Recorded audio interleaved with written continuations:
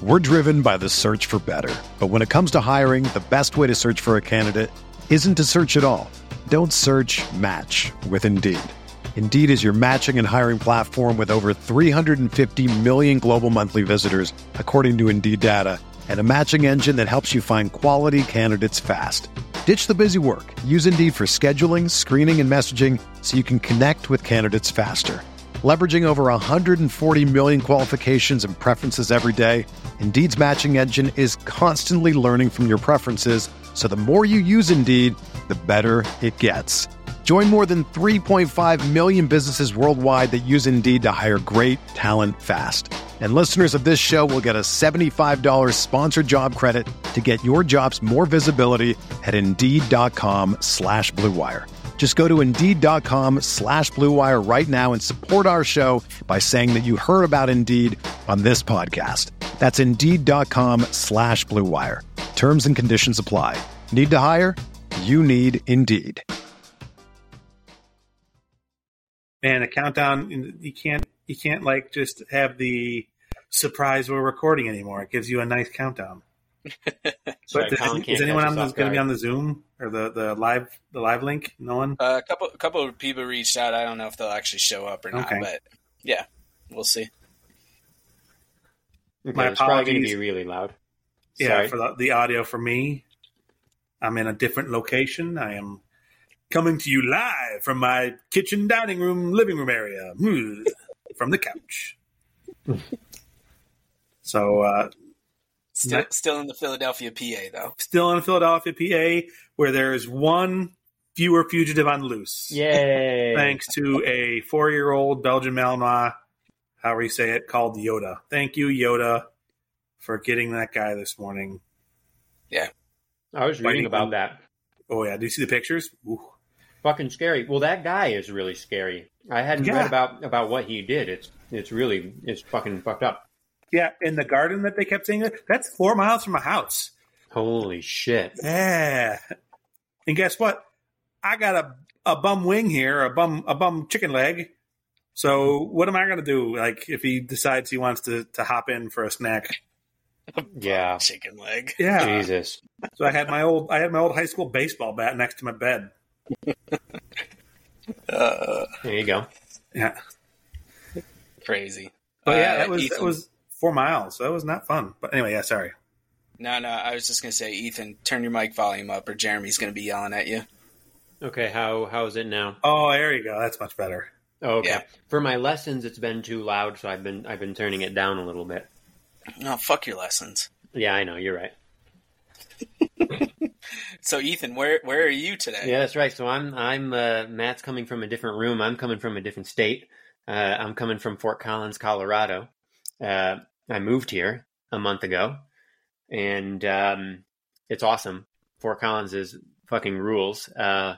My partner and I have been talking, and it's only been a month, but we already can't imagine living anywhere else. We're like no desire to go anywhere else. We just want to stay here. It's like our kind of place.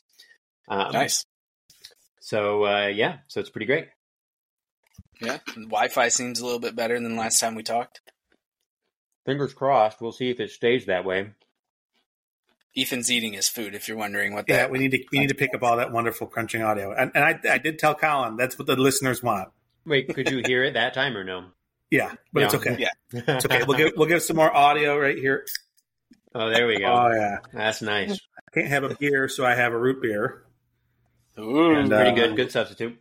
Sam and I have been making fun of Bark's tagline because it just says, "It's good." It's good since 18. What's it say? 1898. It's good since 18. That's hilarious. there we go. That's the title of this pod. Or It's if good since 1898. if you're Sam, she says, "It's good." Like imagine Larry David. It's good. Good, definitely. I love it. Nice. And Colin, where are you coming to us from? Same time, same place, same bat station. Mm-hmm. You do have a different thingy behind you, though, that Eagles tour poster. I might have not been up the last time. I don't think it was. I had already gone to the show, but yeah, I might have not hung it up yet. It looks different to me, or it looks new to me, yeah. Yeah, it's from the show I went to in April. So the last one we did was before Mother's Day, sometime in May. Yeah. So Holy shit! Been a little while for sure, but yeah. Sorry about that, guys. We were on hiatus. That's all right. Everyone, we all I wasn't. So I put together that press release that we sent out for anyone who's listening and saw that about all the life changes, and like all three of us. I mean, not that it's been like a rough year for all of us. To some people a little bit more than others, but we've all checked off major boxes though. So yes, major life changes. Like that was not a lie. I was not making that up. We all three of us have done a lot, and I guess it's a good segue. Just really quickly, Matt, I know you have a lot you want to talk about, but I just want to let the listeners and the YouTube viewers and whoever else is doing this just let you know that we are going to do our best to be consistent moving forward with a bi-weekly schedule. So we're not going to be coming to you every week. We don't know how long the episodes are going to be. Again, there's just a lot of life stuff going on. Things have slowed down a little bit. So we feel like, okay, we feel good enough to be able to bring this to everybody, but we don't feel right just like hopping on and like literally talking about nothing like we do in our text chats, at least bring you a little bit of substance on these. So you won't see us every week, but you should see us every other week. Mm-hmm. Just means we have more time for our ideas to stew and grow in our heads, and better rants, better content, better drinks, and audio crunching. Exactly. Mm-hmm. That's right. Colin, what are you drinking? Ethan's got a Manhattan. I've got a root beer. Something back I got from Syracuse, New York. Buried Acorn. In August, Buried Acorn, yep. When did they start? Had just opened. Okay. Right by the mall when we moved down here to Charlotte. So it was maybe open for 6 to 8 months or so. So we had visited a couple times, and then we were at a birthday party. Friend of the podcast, Jake and Kathy Champagne, their oldest daughter, just happened to work out, and they had a keg of Acorn, one of their Pilsners or whatever. And then when I went to Wegmans looking for beer to take home, I saw this IPA, so I was like, yep, grabbing it, taking it home, and have one left over. So I thought I'd pop it on the pod. Nice. Ethan, what's your favorite brewery out there in Colorado right now? So I've tried a couple of the local Fort Collins ones. Are there a lot? There's a ton. So Fort Collins, Fort Collins is famous for having, and Matt, I don't know if this is still true, but this is what they have told me and what I've read. But Fort Collins is famous for having like the most breweries per capita, like of any city. I don't know if it's still true, but there's a lot. Yeah. So I haven't tried all of them, right? I've only had a few. Out of the ones that I have tried, I think here locally, the one that I liked the best was called the Jessup Farm Barrel House. Just a small place, super, super cool hang. We actually biked over there, and it was really tasty. It was I got a couple of sours, and they had like fruit in them, but they weren't like overly fruity. They were still more soury. They were really nice. And New Belgium and Odell, of course, are really famous. They're okay, depending on what you get. I would still say, like, in northern Colorado as a whole, my favorite is still Weldworks, where Matt and I went together. Was that last summer, Matt? Last July. Yeah, that's, I think, still my favorite in the area, but there are several on my list that I want to try that are, Denver, northern Colorado, wherever. So we'll see. Casey is at the top of my list, but they're like 3.5 hours away. So yeah, that's got to be a trip. Now, if you do Casey, also stop in Frisco at Outer Pass, I think it's called. Or is it Outer Range? Outer Range. I added them to my list as well. Yeah. So if you're up there, go to Outer Range. They are excellent as well. They're going to do a lot of hazy IPAs, and oh my goodness, just sitting out on the patio and looking at the mountains is I can imagine the coolest thing. But if you're going to Casey, you go there. Yeah, for sure. And then there was another place that they're not as they've shrunk a bit. I think they're not as great anymore. But in Idaho Springs up there's a place called Tommy Knocker. Okay. That was like a brew pub, but their kind of profiles dwindled a bit. I think they cut down on their offerings. I think they kind of got overextended. But I could get their beer in Ohio for a while. Oh, wow. So they did like a cocoa porter. It's probably a good one. I remember if you see that, but Okay, that's cool. Yeah, I haven't gone yet, but there's a beer bar in town, which is apparently a pretty, at least at some point, it was ranked, on some list as one of the best beer bars in the country. It's called Tap and Handle, and they have like 70 something on tap or whatever, including they sometimes will get like a beer or two from Casey that they'll put on tap. I haven't had a chance to go there yet, but they have like a pretty impressive selection. I think I'd probably be able to try some of these far-flung Colorado breweries there, Man, that makes me, just an aside, I want to pour one out for Falling Rock Tap House. Speaking of really good beer bars in Colorado, it was like one of the most famous, and they had a close relationship with the owners of Russian River. So it was one of the places in the country you could get Pliny the Younger, which is like the holy grail of all holy grails of IPAs. Not Pliny the Elder, Pliny the Younger. On draft. They'd get a couple kegs every year and have a big event, but they did not survive COVID, unfortunately. Bummer. Man, it was a great place to go. But anyway. Yeah. So anyways, Colorado's awesome, and I can't wait until you guys come visit. I mean, I know Matt's been out here for the Great American Beer Festival a bunch of times, and we came out last summer, but I'm excited. I'm excited to have you guys come. It's just everywhere you look out here is just like beautiful, Well, and that's another good reminder is now that you're out there and within striking distance, I'm taking you to the Great American Beer Festival.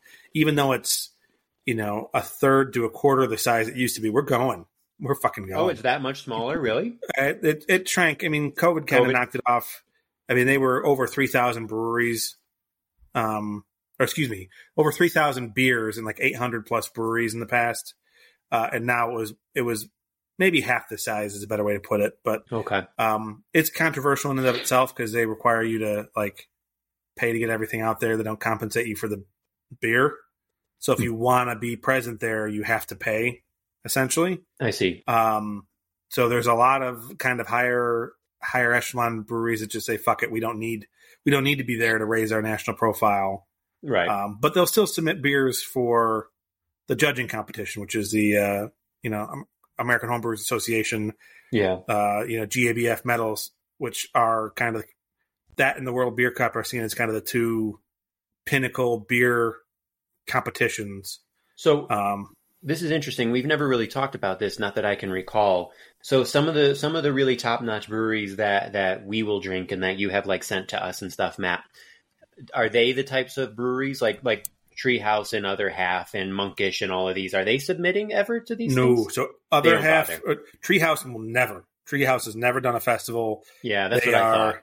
They just do their own thing. They don't care about anything else. Yeah, they don't need the notoriety, right? They're fucking massive. Well, some people will say they're being pretentious about it. They say that, hey, we are maniacal about our quality. We want the best beer drinking experience you can have, and we don't think that's going to be gotten if we're sending it halfway across the country in kegs that we can't guarantee the quality of. We don't want to do that and ruin the quality of our beer. Yeah. So they don't do anything. And then places like Other Half and Trillium will do smaller kind of invitationals is what they call, that. So Other Half has their Green City festival every year. That's kind of like an invitational where it's a kind of a hand selected, maybe list of 50 brewers that they are basically all friends with that they'll bring to town. And the nice thing about these is invitations is you're getting a lot of really, really top notch beer. But a lot of the ways they're set up, you're paying more for the tickets, but that's because they're either comping your travel or like in some cases putting you up in a hotel. Like they're doing something to encourage you to come and not just basically have a free donation of beer. They're saying, hey, we're going to pay you for the beer. Hey, we'll pay you to come out and pour it because the nerds who are here want to talk to you. They want to be part of this. That's, you don't necessarily get that at the scale at GABF in Colorado. You get some, but you get a lot of volunteers from local homebrewer clubs out there that are, because it's 800 breweries, you need 3 or 4 people at each. It's a massive undertaking. But still, I got to, pat Sam Calagione, the owner of Dogfish out in the back there. I got a beer poured for me by Garrett Oliver, which was like meeting like I don't know, one of the original founder sages of the craft beer movement. He was the original brewer at Brooklyn Beer. He's considered like one of the fathers of craft brewing. He's a very, very tall man. He wears a straw hat. And he's very nice, but I just said, thank you, Mr. Oliver. And like, oh my God, he was like a beer celebrity. I was starstruck. It was pretty cool. So you do get that stuff out there, but that's really funny. Really, that reminds me. I've said before. I don't know if I've said it on the pod, but my life is basically a series of Parks and Rec references, and that reminds me so much. Kyle, I don't remember if you'll remember the scene. Matt, did you watch the whole series or no? Maybe not the last 5 episodes. Okay, so Kyle, I don't know if you remember this. Matt, you might remember it. I don't know. There's this one time where they're at a woodworking competition. And Ron meets this local woodworker who he idolizes. It's just this old 80-year-old guy who's just standing there and Ron freaks out. He loses it and he does his little high-pitched giggle and he's like, oh my God, I can't believe it. And Leslie's like, go talk to him. And Ron's like, what are you talking? I can't go talk to him.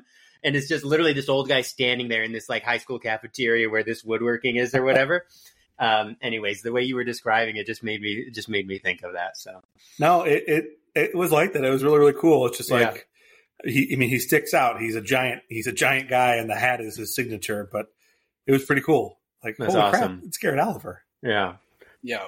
Being starstruck is a real thing. I don't know if I talked to you guys about this because you don't care as much probably, but I ran into Miles Sanders at Target the Friday before Labor Day. So we had a half day at work.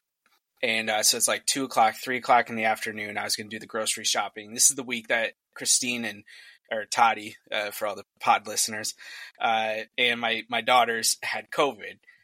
So I was going out to pick up groceries. I wanted to watch the Penn State game and not have to worry about anything over the weekend, yada, yada. I'm at the checkout line and I look up and I only see him from the side. And I'm like, that looks like Miles Sanders. And he turns. And I saw the only reason I really identified him at first was because of his nose ring. And so I was like, oh shit, that's Miles Sanders. Now it was super fucking busy at 2 o'clock, 3 o'clock on a Friday at Target, which probably was just the holiday rush or whatever.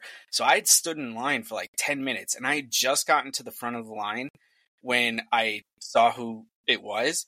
And I was like, am I going to let him go? Am I going to, go try to get a picture with him or whatever. And so I decided to peel out of line. I ran all the way across. So he starts, leaving or whatever. So I ran out, I go to follow him and everything. And, eventually I catch up and I was in this little tiny voice. I was like, excuse me, are you Miles Sanders? Oh my God. At least that's how I remember it in my head. And he turned around. He's like, yep. And, I was like, can I get a picture and everything? I was like, I'm a big fan. And he said, yeah. So we took the picture. It was great. We talked for a quick minute and, about Penn State and everything.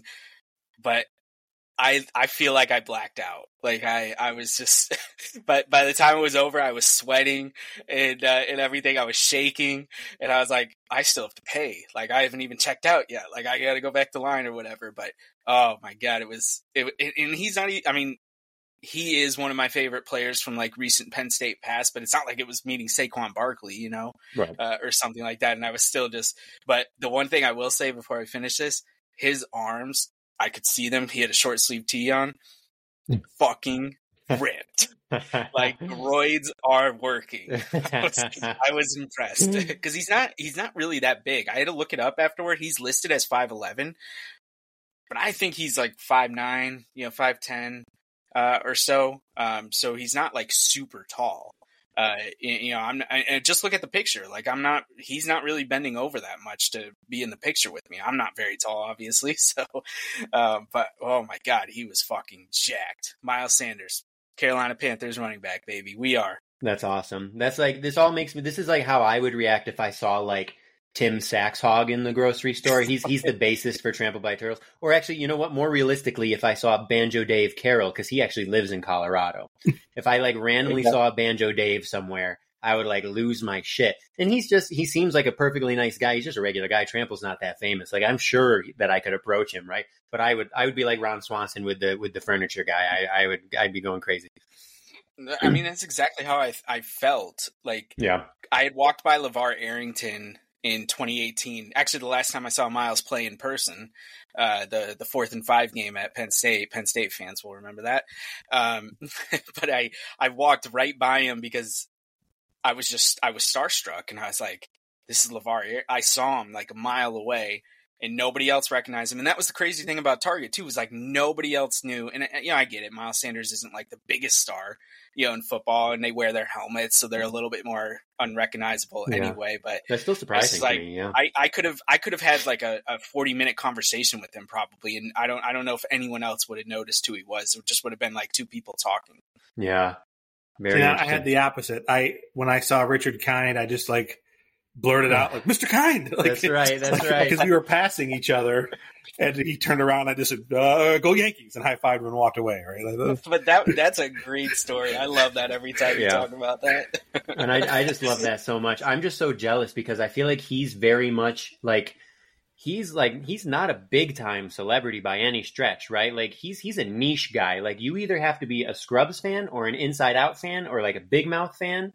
Wasn't he in Just Shoot? No, not the one with Just Shoot Me. He was in Just Shoot Michael Me. J. Fox. Yeah, right? he was in Just Shoot Me. Yeah. Okay. Yeah. But I feel like you have to be a fan of like very specific things, right? But for me, Big Mouth is like a top 3 show of all time. And his character in Big Mouth is amazing. And of course, I love Scrubs, and Inside Out is one of my favorite movies ever. And so the fact that you met Richard Kind to me is like amazing.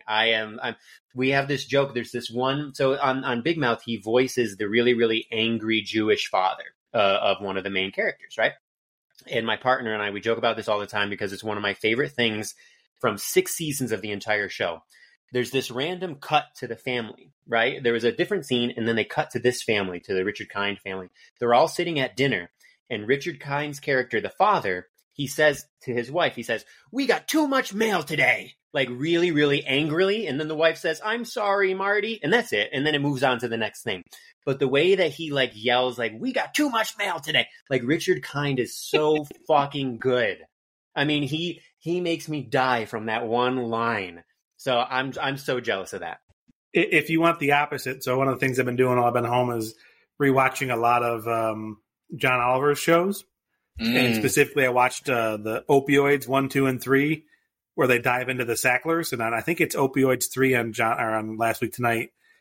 They finally got their hands on the deposition that Richard Sackler gave, where he says, "I don't know," like 700 times. Aye.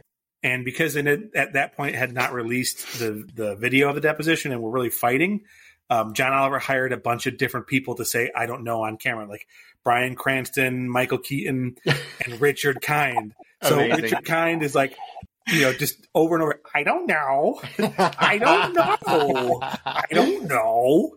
And just and then it's like, maybe he says it while eating a sandwich. "I don't know." So that's a good Richard great. Kind voice, Matt. That's good. It's over and over and over and over, and it's just fantastic. So funny. Genius. Anyway, now that we're done, I also saw Travis Kelce that night, but I'm much happier that I met Richard Kind, kind of. Is he the Eagles one? Not the Chiefs? No, that Jason's Eagles. Travis is the he's Chiefs tight end, isn't he? Chiefs tight end.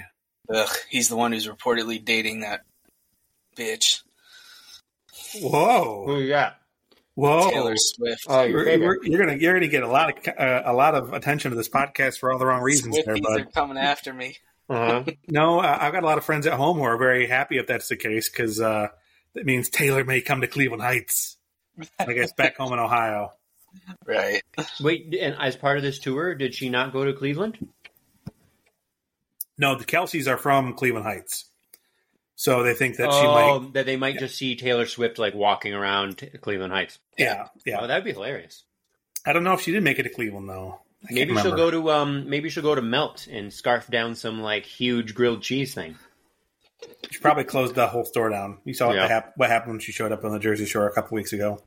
Okay, we've talked way too long about Taylor Swift. This is not turning into the podcast. Okay, well, one thing, just I will give Travis Kelce.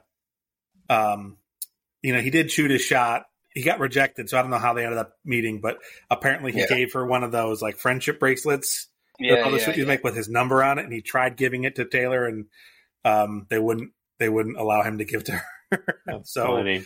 Yeah, but anyway, nice. I got a topic for tonight, at least to start us off. No, do it. Okay, that's one plus me equals a majority. So the Angels absolutely are cursed. What a joke! 6 years with the two best players in the game, and they can't make the playoffs. So there are certain pundits in certain places talking about trading Mike Trout. I saw this. Would you trade for Mike Trout if you were Brian Cashman, and what would you give up? Oh, this is a great question. Colin, you should go first, though. Well, before I answer the question, I also want to say I don't know if it's because the Yankees have been so lukewarm this year or if it is just really a down year in Major League Baseball, but there are a lot of horrendous teams in baseball this year. Like, the Angels are a fucking mess. The White Sox. The Cardinals. The Cardinals. Hey, the Padres, which I also want to talk about. The Athletics. The Padres haven't won 4 straight games all season. Hey, you still have 5 teams in the NL, though, all within the wild card, within a game and a half of the wild card. Yeah, which is kind of fun. Yeah.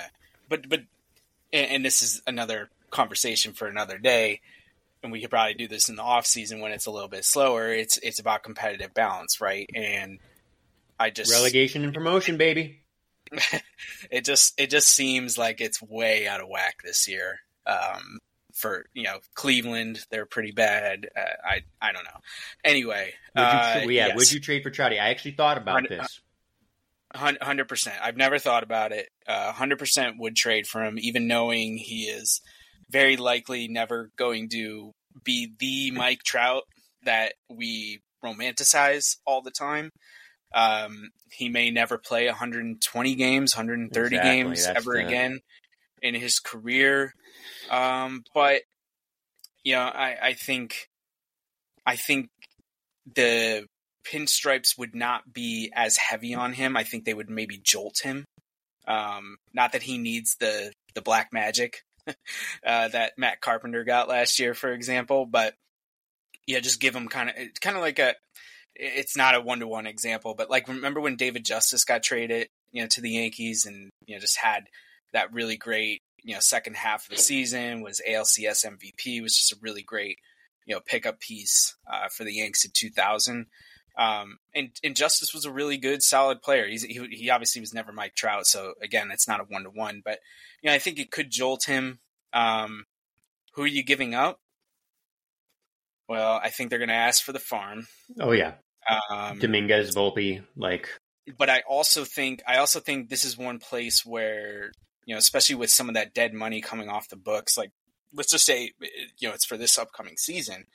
I mean, the Yankees could maneuver a way to pay some of that, $400 million or whatever from the contract extension. So, they say to the Angels, okay, we're going to pick up, this much of the contract, and kind of like they did with A-Rod, right?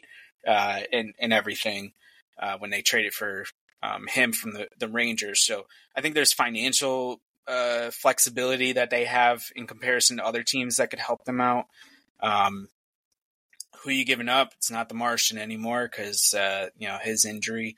It's not Volpe probably because at this point it looks like he's the everyday shortstop moving forward. Maybe there's some pitching. I think they would need.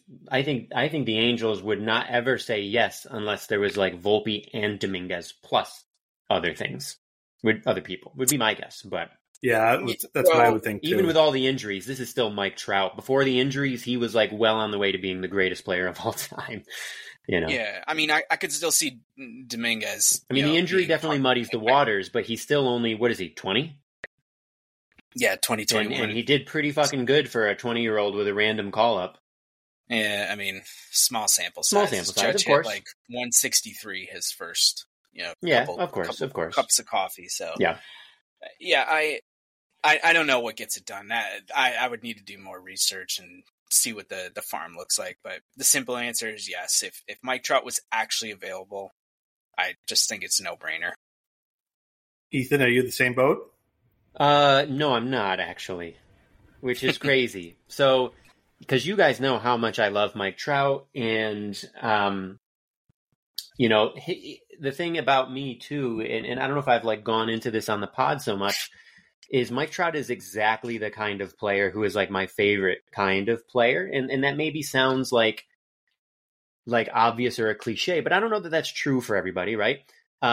Like I love an outfielder and I love a center fielder specifically, partially because center field was what I played a lot of growing up and I loved it. It was my favorite. And there are legendary center fielders throughout history, and it's just, there's something romantic about it, right? But also the fact that he can just do everything and do everything well. And there's just something about him, like this do it all center fielder, a modern day Willie Mays. It's just it's this really wonderful thing. And so, I mean, I like Trout as much as anybody, but when I saw these headlines the last couple of days about how he might be available, I'm thinking to myself, like, how would I feel if the Yankees went out and got him? And, he's 32 now. And I just pulled up his baseball reference page. Last time he played 130 games was 2019. Last time he played 140 games was 2018. Last time he played 150 games was 2016.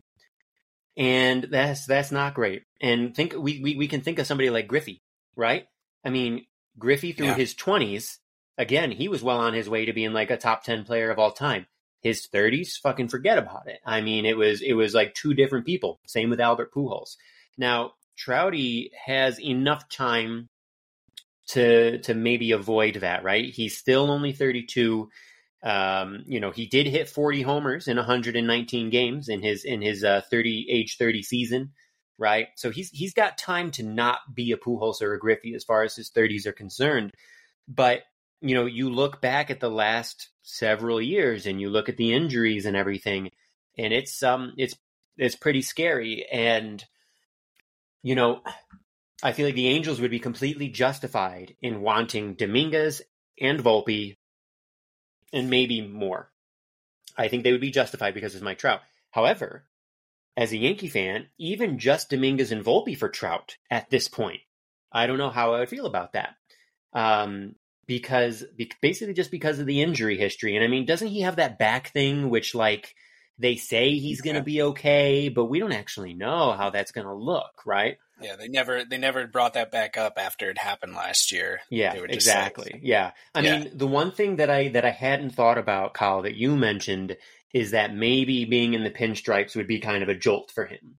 And I like that. I feel like that could be a realistic thing, right? I feel like being in that environment and being, because we do know, despite some of the shit we heard at the end of last season, we know that people still love playing in New York, right? We remember Rizzo talked about it in the offseason and everything. Obviously, Judge wanted to come back, right? There's something about being in that environment, being in New York, the expectation to win, the passion of the fans, all of this.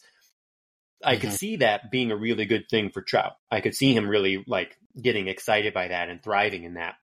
However, that excitement and that passion, it doesn't matter if that back injury relapses or if he hurts him, gets some other injury, whatever. So like, it really, really pains me to say it, but I'm like actually very ambivalent about the idea of us trying to get Trout. I wouldn't say straight no or straight yes, but I'm like definitely ambivalent. Well, and Matt, before you jump in, one of the things I'm thinking about too, so you mentioned Ethan, Griffey, Pujols. I think those are good comps, especially Griffey, playing the same position. I wonder, this is the gamble part of it, right? Like we would never know. We'll be able to look back on it 8 years from now or whatever. But regardless of if he's an Angel for life or wherever he ends up, LeBron had some type of very serious back injury, around the same age, when he was with the Heat, and totally, it was like jeopardizing, his career, and he totally changed up his training regimen and all these type of things, and we know just in general, athletes train better for recovery than they do, or than they did, back in the day. So while LeBron has not been the Iron Man that he was when he was younger, he has still been a very highly productive player, into this is his 20th season, I think, fucking crazy in the NBA, which is insane. Now, obviously different sports, and everything, but I do wonder if there's that piece to it where, Trout, if he links up with the right person, he could have more of a LeBron career arc toward the back end of his career, than Kobe, who fell off after his Achilles, and Griffey, who fell off after all of his injuries, and and everything. So we're never going to know, but I do wonder about that. It's not even the training piece, it's the recovery piece. I just read about it in the book about Aaron Judge, and how when him and Steinbrenner were negotiating and they were talking about adding that 9th year onto his contract, he's like, listen, Hal, I focus so much more on recovery than I do on, getting bigger. He's like, I'm maintaining what I am because I'm a fucking 6'7", 285 pound beast. He's like, I'm not trying to get any bigger. What I'm trying to do is make sure that my body doesn't break down, that I can be a productive player into my 40s. Now, again, it remains to be seen, but he's held up pretty good this year. He had the free toe injury with the catch on the wall, but other than that, he hasn't had any of the injuries that he had early in his career, which could be recovery related. So that's one of the things I wonder about Trout is can he figure it out to say I could play 120, 130 games, hit 40 homers, hit 30 homers, be a productive center fielder, maybe move positions, right? Maybe move to the corner outfield or whatever. But that's just one thing I've thought about too. Fortunately, I don't know if the Yankees training staff has a track record to help with recovery right now. Right. That's true. Now, also, I want to see the splits. I think Judge, after his injury, has been pretty piss poor, unfortunately. But I think he's still reeling from that. But I hope he can recover. Yeah. So, in his 119 games in last year, Trout was worth still 6.3 Baseball Reference WAR. Yeah. In a full season this year, there's only one Yankee's got more, and it's Garrett Cole with 6.4. The next closest is Aaron Judge at 3.4. So, a 3/4 season from, or I guess 2/3 season from 2/3, whatever the percentage is from Trout is still pretty damn good if he's healthy. But, I'm going to walk the line between you guys and say I think we should only trade him if we could trade for him, if we could also work out the magic to send Giancarlo Stanton to the Angels. I was actually thinking about that. Holy crap. And I'm going to pick on Colin a little bit, but because I do remember saying I didn't like the trade, but I was excited about it. And Colin's quote was, when you can trade for the reigning MVP, you do. And we did get money off, and we did only have to give up Starlin Castro, right? That contract, though, is going to be such an albatross. But we got him real quick. Pause, because I was looking at this the other day. His first season in New York was his age 28 year. Mm-hmm. At the time, that's a brilliant deal. You're getting the reigning MVP for his fucking prime years. Yeah. But anyways, it obviously hasn't worked out. So that's the one, and I don't know if there is enough prospects you could send with him, and enough money you could add to the Marlins money to actually take care of that whole contract. But I think we can only afford one or two, super duper long albatross contracts. Yeah. Well, and Matt, that's a really interesting point too. I could show you guys the little outline I have in my notes. I'm working on a column for my Substack about Boone, about the roster and everything. And one part about the roster, and I'm not giving anything away because I haven't written it yet. I just have the outline, so maybe I'll think out loud how to get it down on paper. But I was like, the roster moving forward, the bookends are there. Okay, you have Judge, you have Cole. Yeah, they're not going to be the same. They're gonna fade, but that veteran leadership, and they got a lot of money on the books, so they're not going anywhere. Literally everybody else on that roster should be expendable. Figure it out. It's not working. The only argument I could buy is a Volpe and a Glaber. Glaber's defense is spotty at times, but he is. I was just thinking about this today, unrelated, because I didn't know, Matt, you were going to be talking about this. Outside of that freak injury he had when he was with Scranton, and missed a lot of that 2017 season after we traded Chapman for him, he's been pretty durable, and he's still relatively young. He's probably never going to be what he was in 2018, 2019, but the balls were obviously juiced, especially in 2019. So, take that with a grain of salt. But I mean, look at what he's doing this year, like as a second baseman. I'm a big Glaber fan. Yeah. So I could buy Glaber. I could buy Glaber. I can buy Volpe. You get two people up the middle right there. That's a solid start. But Judge and Cole are your definite bookends.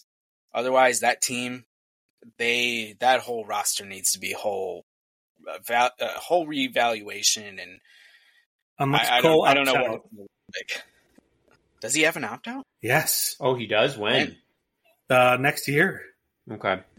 Well, yeah. So that won't. Now, I believe there's a clause that if he opts out, we could undo it by automatically adding another year to the contract. I think is how it works. Interesting. I mean, then he's our age, so he would have to have another really good year, I think, to make it worthwhile. But I hope it happens. Right, to get all the money. One thing I'll say to appease cousin Greg, who I know is going to be listening to this, I was thinking about this today. So if the season ended today, obviously the Yankees aren't in the playoffs and the Phillies are. And I think, without doing any research, because I didn't have time to look it up, the last time that happened was in 2008, which, cousin Greg's all about the last time this happened, whatever. And 2008, his beloved Phillies, they won the World Series. And if we're going to go with that logic, then I'm going to say the last time that happened, the next season after that, the Yankees took home the title. From Philly, yeah. From Philly, ironically, but coincidentally, whatever. So I just looked it up. After the end of next year, he can opt out of the final 4 years, 144. Wow. The Yankees can void that by adding a fifth year for $36 million. Okay. What's he makes more than $30 million currently, right? Per year? It was what was it? 9 years, $324 million, I think. Was that the deal? Yeah, so he's making $32 million a year or $33 million a year right now. Man, it's hard to imagine he'd be able to get a better deal if he opted out, but if he has like one of these ridiculous contract years next year, then okay. Look at Verlander. Yeah. That's true, I guess. Yeah, I guess Verlander and Scherzer got $43 million a year on those contracts, right? So maybe Cole's eyeing that. Yeah, and Judge is up to 40. Yeah, so, I mean, fair enough. The market's reset. Right. Yeah, maybe Cole wants to do that. Who can blame him? And if he sees the sinking ship that it is. Yeah, that too. Yeah. Yep. I mean, that it's a dicey time right now. The good thing is it's the Yankees. They have a lot of money. They can throw it around if they want to. We know the game is much different than it was in not that it really worked as much as the George Steinbrenner blowhards will tell you, but they can throw around money if they want to. And I think they do have a decent core. And let's be honest. The last core wasn't as bad as I think people make it out to be. Did they win a World Series? No. But, were they atrocious? No. Gary Sanchez had that 2017 season is just as mind-boggling as Glaber's 2019 season. Right. And Judge, should have 2 MVPs. And I mean, that's 3 players right there, before COVID, and I'm not blaming COVID for, what's happened since then, but a lot has changed, as a result of that disruption. And, they just ran into the fucking Astros, unfortunately. And they didn't have, they have, I would argue they have better pitching now than they did, in 17 to 19 or so. But I just don't, it's like the whole, you guys know where I sit on all of this, right? Like it's the whole, people, when they bitch about nobody wants to play in New York, there's too much pressure. People, yell at you when you're batting bad and blah, blah, blah and everything. And I'm like, it's also just unrealistic to think they're going to win the World Series every single year. Mm-hmm. And I know it's been a while, and it weighs on me as a fan. I am sure it weighs on Brian Cashman. Like, don't give me this crap that he doesn't care, that he's not a good GM, yada, yada. Like, come on. It's not like they're a fucking laughing stock like the Colorado Rockies, who have no direction and nothing. Like, speaking of Gary, really quick, his offensive WAR this year is 1.7. Giancarlo Stanton's 0. Can't be good. Yeah. 0. Yeah. I saw his OPS yesterday. It's like 753 or something like that. Yeah, it's been really, really disappointing. I don't know what the fuck his deal is. Yeah, him specifically. I mean, he's obviously more athletic than the three of us probably combined. But he doesn't look like it when he's running the bases, though. Yeah, yeah, he's definitely wearing down. He looks like a Pujols, right? Yeah. In terms of the wear and tear on his body. So I think that's probably a comp for what you can expect, unfortunately. Yeah. For G moving forward, he'll still mash a bunch of homers, but I would venture to say we've seen the best of Giancarlo. And the sad thing about that is, like, we think of him as this prodigious slugger, and in many ways he is, but I was just looking at his page too. He only hit more than 40 homers once that MVP year when he hit 59. He's never hit more than 40 homers otherwise. And I think it's more because of injuries than anything, but it's like, it's one thing if you're going to be a guy who can only do one thing and who can barely move, like you want to at least maybe provide 40 homers, right? And I don't know that we could even count on him for that at this point, which is really sad. And, the depressing thing for me with that is, because I like G and I really am rooting for him hard. And because when he's on and when he really connects, right? I mean, there's nothing more beautiful in baseball than when he really connects with a pitch, right? Dismissal. Yeah, it's just it's amazing. And it's just a huge bummer to see that all happening in Kyle. I'm kind of with you at this point. I think we probably, barring a miracle, we've probably seen the best of him, and it's sad because, again, like what I was saying earlier, we got him for his age 28 season, and again, like with Cashman, and I've said this before, I think he has made a lot of good deals, good decisions the last several years, but due to bad luck, they've just gone really wrong. Like G, having him for his age 28, 29, 30 seasons, that should have been awesome, right? Sonny Gray, that should have been awesome, right? Even like James Paxton, things like that should have been better in my opinion, and just a lot of bad luck. So I'm not saying that a change wouldn't be a good idea necessarily or anything, but I do still reject this idea of Cashman being like a complete idiot or anything for these deals. Like when I look at them in a kind of a detached way, and I think about how it would have seemed right at the moment, not a bad idea to me. Getting Giancarlo Stanton after he hit 59 homers when he's 28 years old. Fuck. Like, yeah.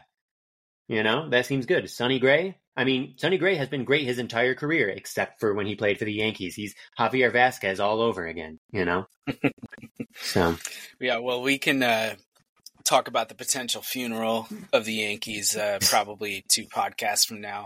Although the Rangers are beating up on the Blue Jays again. The Yankees are in a rain delay right now in Boston. They're really, they play Toronto for 4 games, the last homestand of the season. Like if they're within striking distance, they're 7 games back going into today. If they won today and Toronto loses, they're 6 games back. If they're within 4 games, going into that series, and Toronto's still the 3rd wild card. Yeah, we need Texas to lose too, right? Well, that's who they're playing right now. So Texas, that's what I mean, right? So if they're neck and neck, a lot's got to happen. Well, yeah. Well, Texas jumped Toronto, so Texas is now the 2 in the wild card. Tampa's running away with the 3, although Baltimore is losing again to St. Louis. So, who knows what's going to happen in the East? But whoever gets that 1 seed for the wild card is running away with it. So it's really going to be that 2-3 seed, and I don't know. Stranger things have happened, but one of the baseball things I wanted to ask you guys about is: do you think Matt Olson can get to 60? He's at 51. Yeah, he's got 17 games left? Yeah, roughly a little over a little less than 2.5 weeks, probably. Yeah. I mean, he's on the Braves now, right? Like, they hit a lot of home runs this year. He's on the Braves now. You sound like somebody from Wheeler gave up a homer to Acuna yesterday, and I guess Wheeler hates Acuna, like they have some beef or something. And he was like, "Yeah, who was that guy that I gave up the homer to?" only the likely MVP. I don't think he gets there, but I think it'll be close. I think he hits 57 or 58. Yeah, I would say the same thing. Obviously, if he gets really hot, certainly possible, right? Definitely possible to hit 9 homers in the last 3 weeks, 2.5 weeks of the season. Definitely possible if you're really hot. But we've talked about this a little bit before, and excluding 1998 to 2001, when the steroid era was at its peak, 60 home runs has happened 3 times in baseball history. 3 times, right? It's really, really, really, really, really hard to do. And I think even having 51 at this point, I think even playing with the Braves and even being the best team in the game and being surrounded by stars where, he's not expected to be the guy, I think there's still a tremendous amount of pressure that would build up, both externally and internally. And yeah, I just think I'm with Matt. I think it's just really unlikely. It would be cool if it happened, right? It'd be exciting. But just when we look at history, right, you have to take McGuire, Sosa, and Bonds as outliers. And then you're talking about Ruth 27, Maris 61, Judge 22. That's it, right? And so I think when it comes to like thinking about 60 homers, you got to assume no, right? Just mathematically speaking. So I would say no also. What did G get the MVP season? Was it 59? I think it was 59. Yeah. That's what Greenberg got too, right? I think that. Or did Greenberg get 58? 58 or 59. Yeah, 58 or 59 for sure for Greenberg. And then was it Jimmy Fox maybe got 59 one year? 57, something like that. Yeah. I mean, I agree with both of you guys. I think it would be really cool, like you said, Ethan, if it did happen. It'd be exciting. Yeah. I don't care if he hits more homers than Judge. I mean, I think that's kind of out of the question at this point. He'd have to go. I think Trey Turner has 11 homers in his last 13 games or something like that. He would have to. Yeah, he would have to get Trey Turner hot. To catch Judge, but. I think like I'd have to look it up. I don't remember, even though I just read the book, but I'm pretty sure at this point last year, Judge was at like 57 or 58. And then, we know the pressure really started to ramp up. And obviously it's different in New York, and especially when you're, chasing 2 New York ghosts and legends and everything for the AL record. That's kind of a different sidebar, but I would just be surprised if he could just coast. And who knows how much he's going to play. They're locking up that division, and everything. Although I saw something today, Jake Mintz, who's one of the co-hosts of the Baseball Barbacast that I listen to, wrote a piece for Fox Sports. I think Olsen has missed 1 inning the entire season. Holy fuck. Wow. And Acuna is about to be the 5th player, I think, all time to play all 162 games and bat leadoff in all 162 games. Wow. So they have some dudes who have some durability, and so it is no fucking surprise that they are on some really other type impressive of planet. Hal needs to hire their entire training staff. And their front office. I think Alex Anthopoulos is a genius. But real quick, before we move on, 59 for G, 58 for Greenberg and Fox. Mm. Yep. And remember Anthopoulos, he was in Toronto before, right? And he was just kind of, he was viewed as kind of just a free spender there, right? Well, but I think they had like solid years when he was there. But then when his contract was up, I can't remember. I read about this a while ago. Either the owners, they either lowballed him or something happened where he like voluntarily left. Like he didn't want to stay. There was something wrong there. That was the Joey Bat years, right? Hey, Yeah, Joey look at Banyers, that. I think. Hey. I was just stopping in to say hello. that was it. I'm Good to just see happy you. to see y'all back. Look at that beard. Look at that. Yeah, look at well, that. It's epic. That's only the start of it. We just only like beginning or middle of August. So All right. Okay. yeah. So you'll have to give us a season update in like a month or two from now. Is that? Yeah. Yeah. Yeah. Hopefully this is going on until middle of November. Okay. All right. Good. But it doesn't get trimmed until you lose. No, yeah. The only thing I do is this right here. Sure. Yeah. Got to take care of the So you neck don't beard. look like Santa Claus. Yeah. Yeah, exactly. And it's definitely getting way grayer and way whiter. Well, that's good. It's distinguished. Yeah. Yeah. Thank you. All right, listen, I'm actually checking out.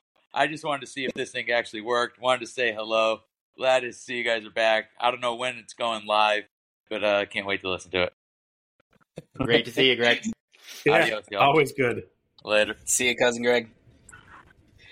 Yeah, I mean, what I was going to ask is, was that the Joey Bat years that he? You know, I think so. I think Joey Bass was on the team. I don't know if it was like his best years. I don't know if it was the prime years. But that was the period though, like when he was the general manager there. I'm gonna look up the years right now. 2010 to 2015. Yeah. So yeah, actually, Joey that Bass. was some prime Joey Bass years, wasn't it? Yeah. Mm-hmm. Yeah, and you know, let me see. Will it tell me the records on the Wikipedia page or no? I mean, I think 2016 was the year they went to the ALCS, so right about when they got to be really good. Right, solid. 2010 to 2015, 2 losing records, but 3 winning records, and 2015 is last year.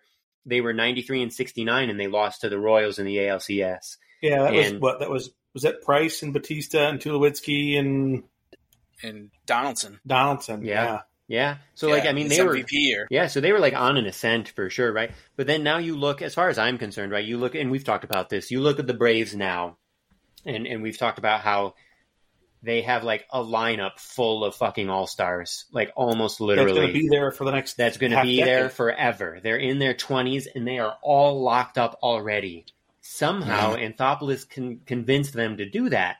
Even though if they waited a few years and went on the market, they would have made way more money, like in terms of annual pay and everything like that. But I guess, these young people right now are valuing that longer term security or whatever. But I mean, it's unbelievable. You look at that. But remember, for every Acuna who has a breakout year, there's a Gary Sanchez. Sure. Right. So that's also a leap of faith on Anthopoulos, and we believe in him. Yeah. He is the kind of guy who will be excellent, right? Imagine if the Yankees dumped a 10-year contract on Gary. Yeah, true.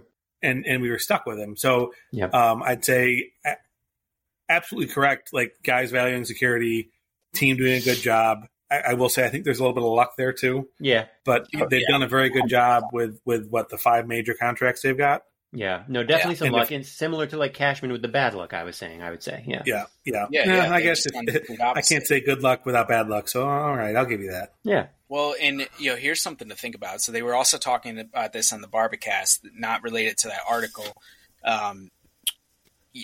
There was the Phillies hit like a game tying homer in the 9th or whatever, and Jake was in Philly, covering the game. So he's like in the stadium. He's watching what's his name, Snitker, whatever. Snitker.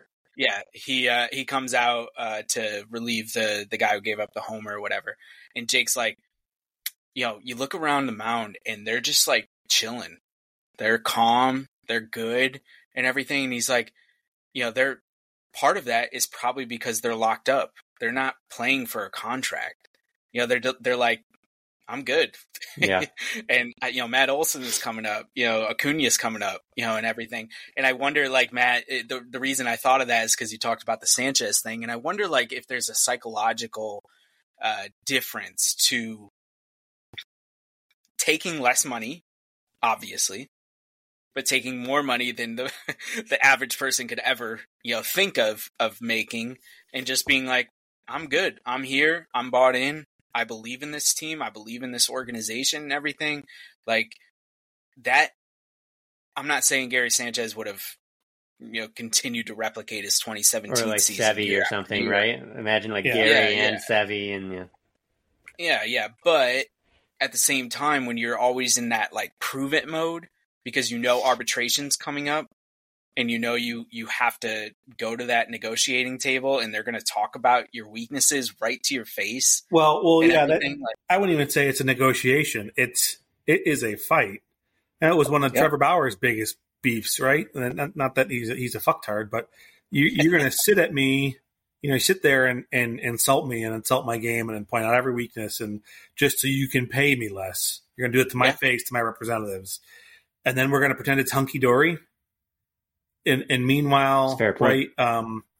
There's talk of GMs around the league sharing stats on who's the champion of saving money and who's in arbitration, who's the best team at knocking down arbitration rulings. To say like, now I can see that, Colin. I can see where that becomes malicious, right? And that's the beauty of what even what the Angels did smartly, I thought, with Ohtani.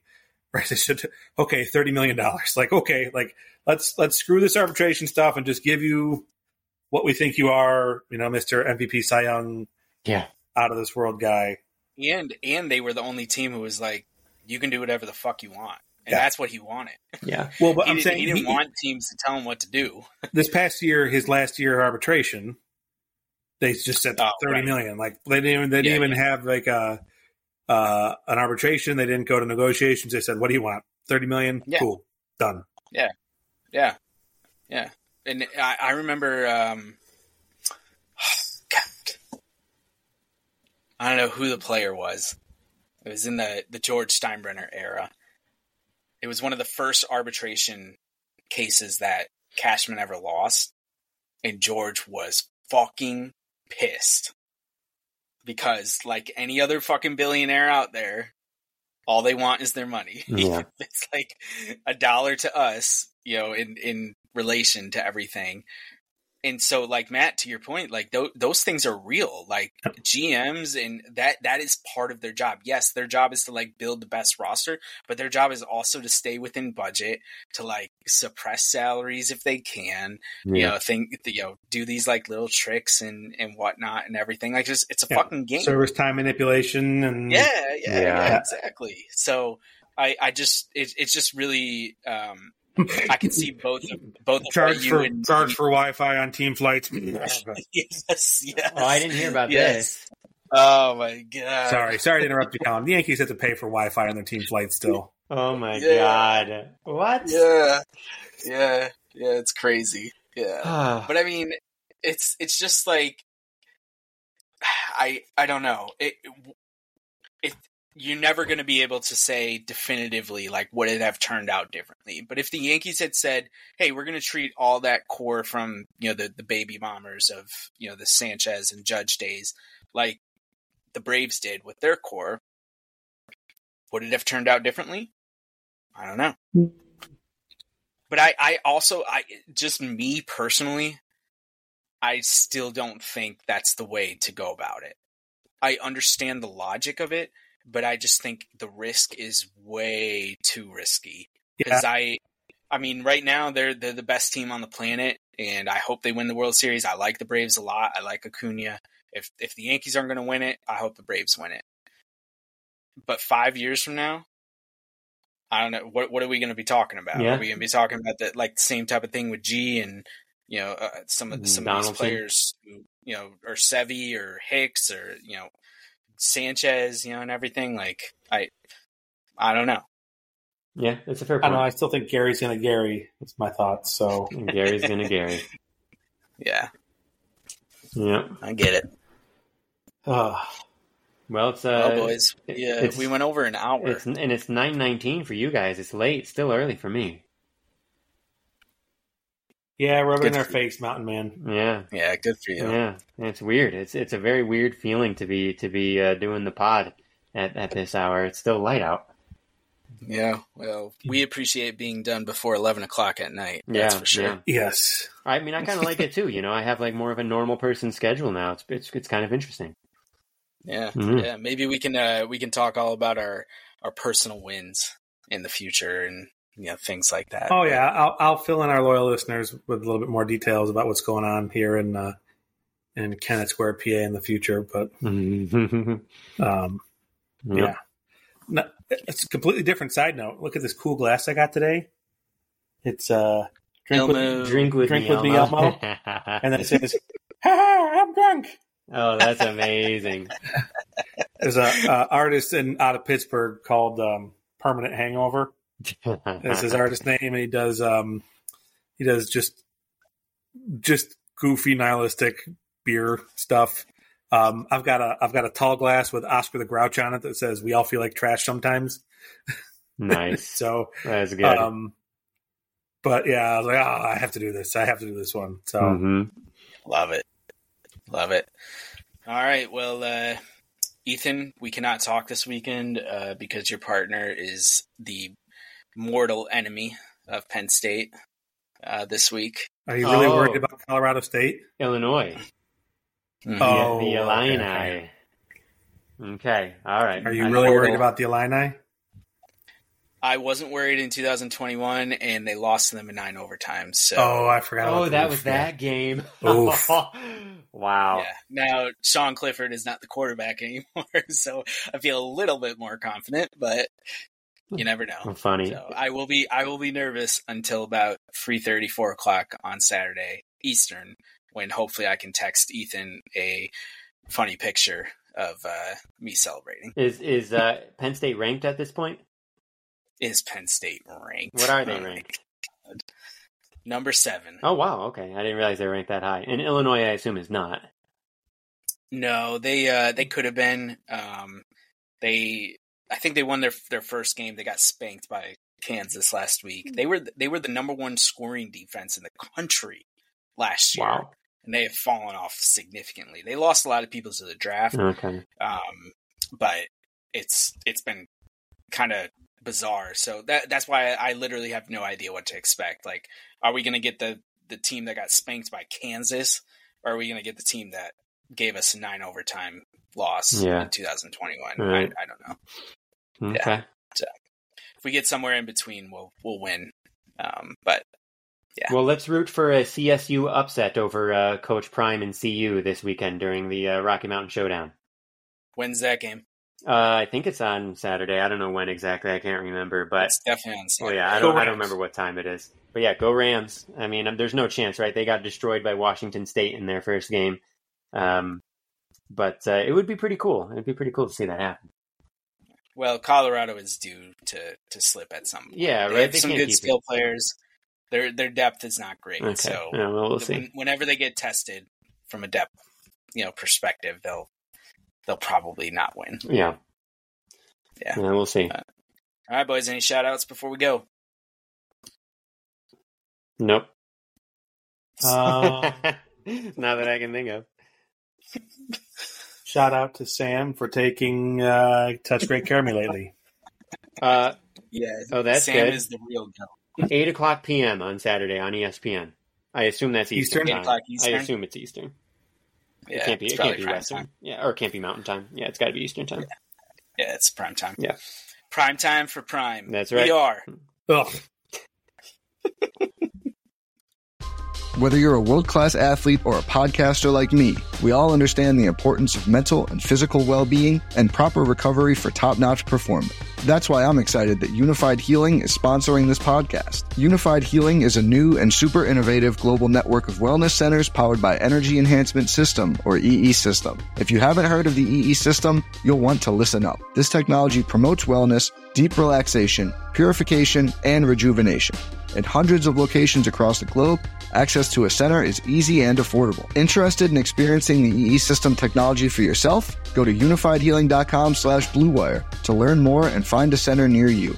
That's unifydhealing.com/bluewire. No material or testimonials on the Unified Healing website are intended to be viewed as medical advice or a substitute for professional medical advice, diagnosis, or treatment. Always seek the advice of your physician or other qualified healthcare provider with any questions you may have regarding a medical condition or treatment and before undertaking a new healthcare regimen, including EE System.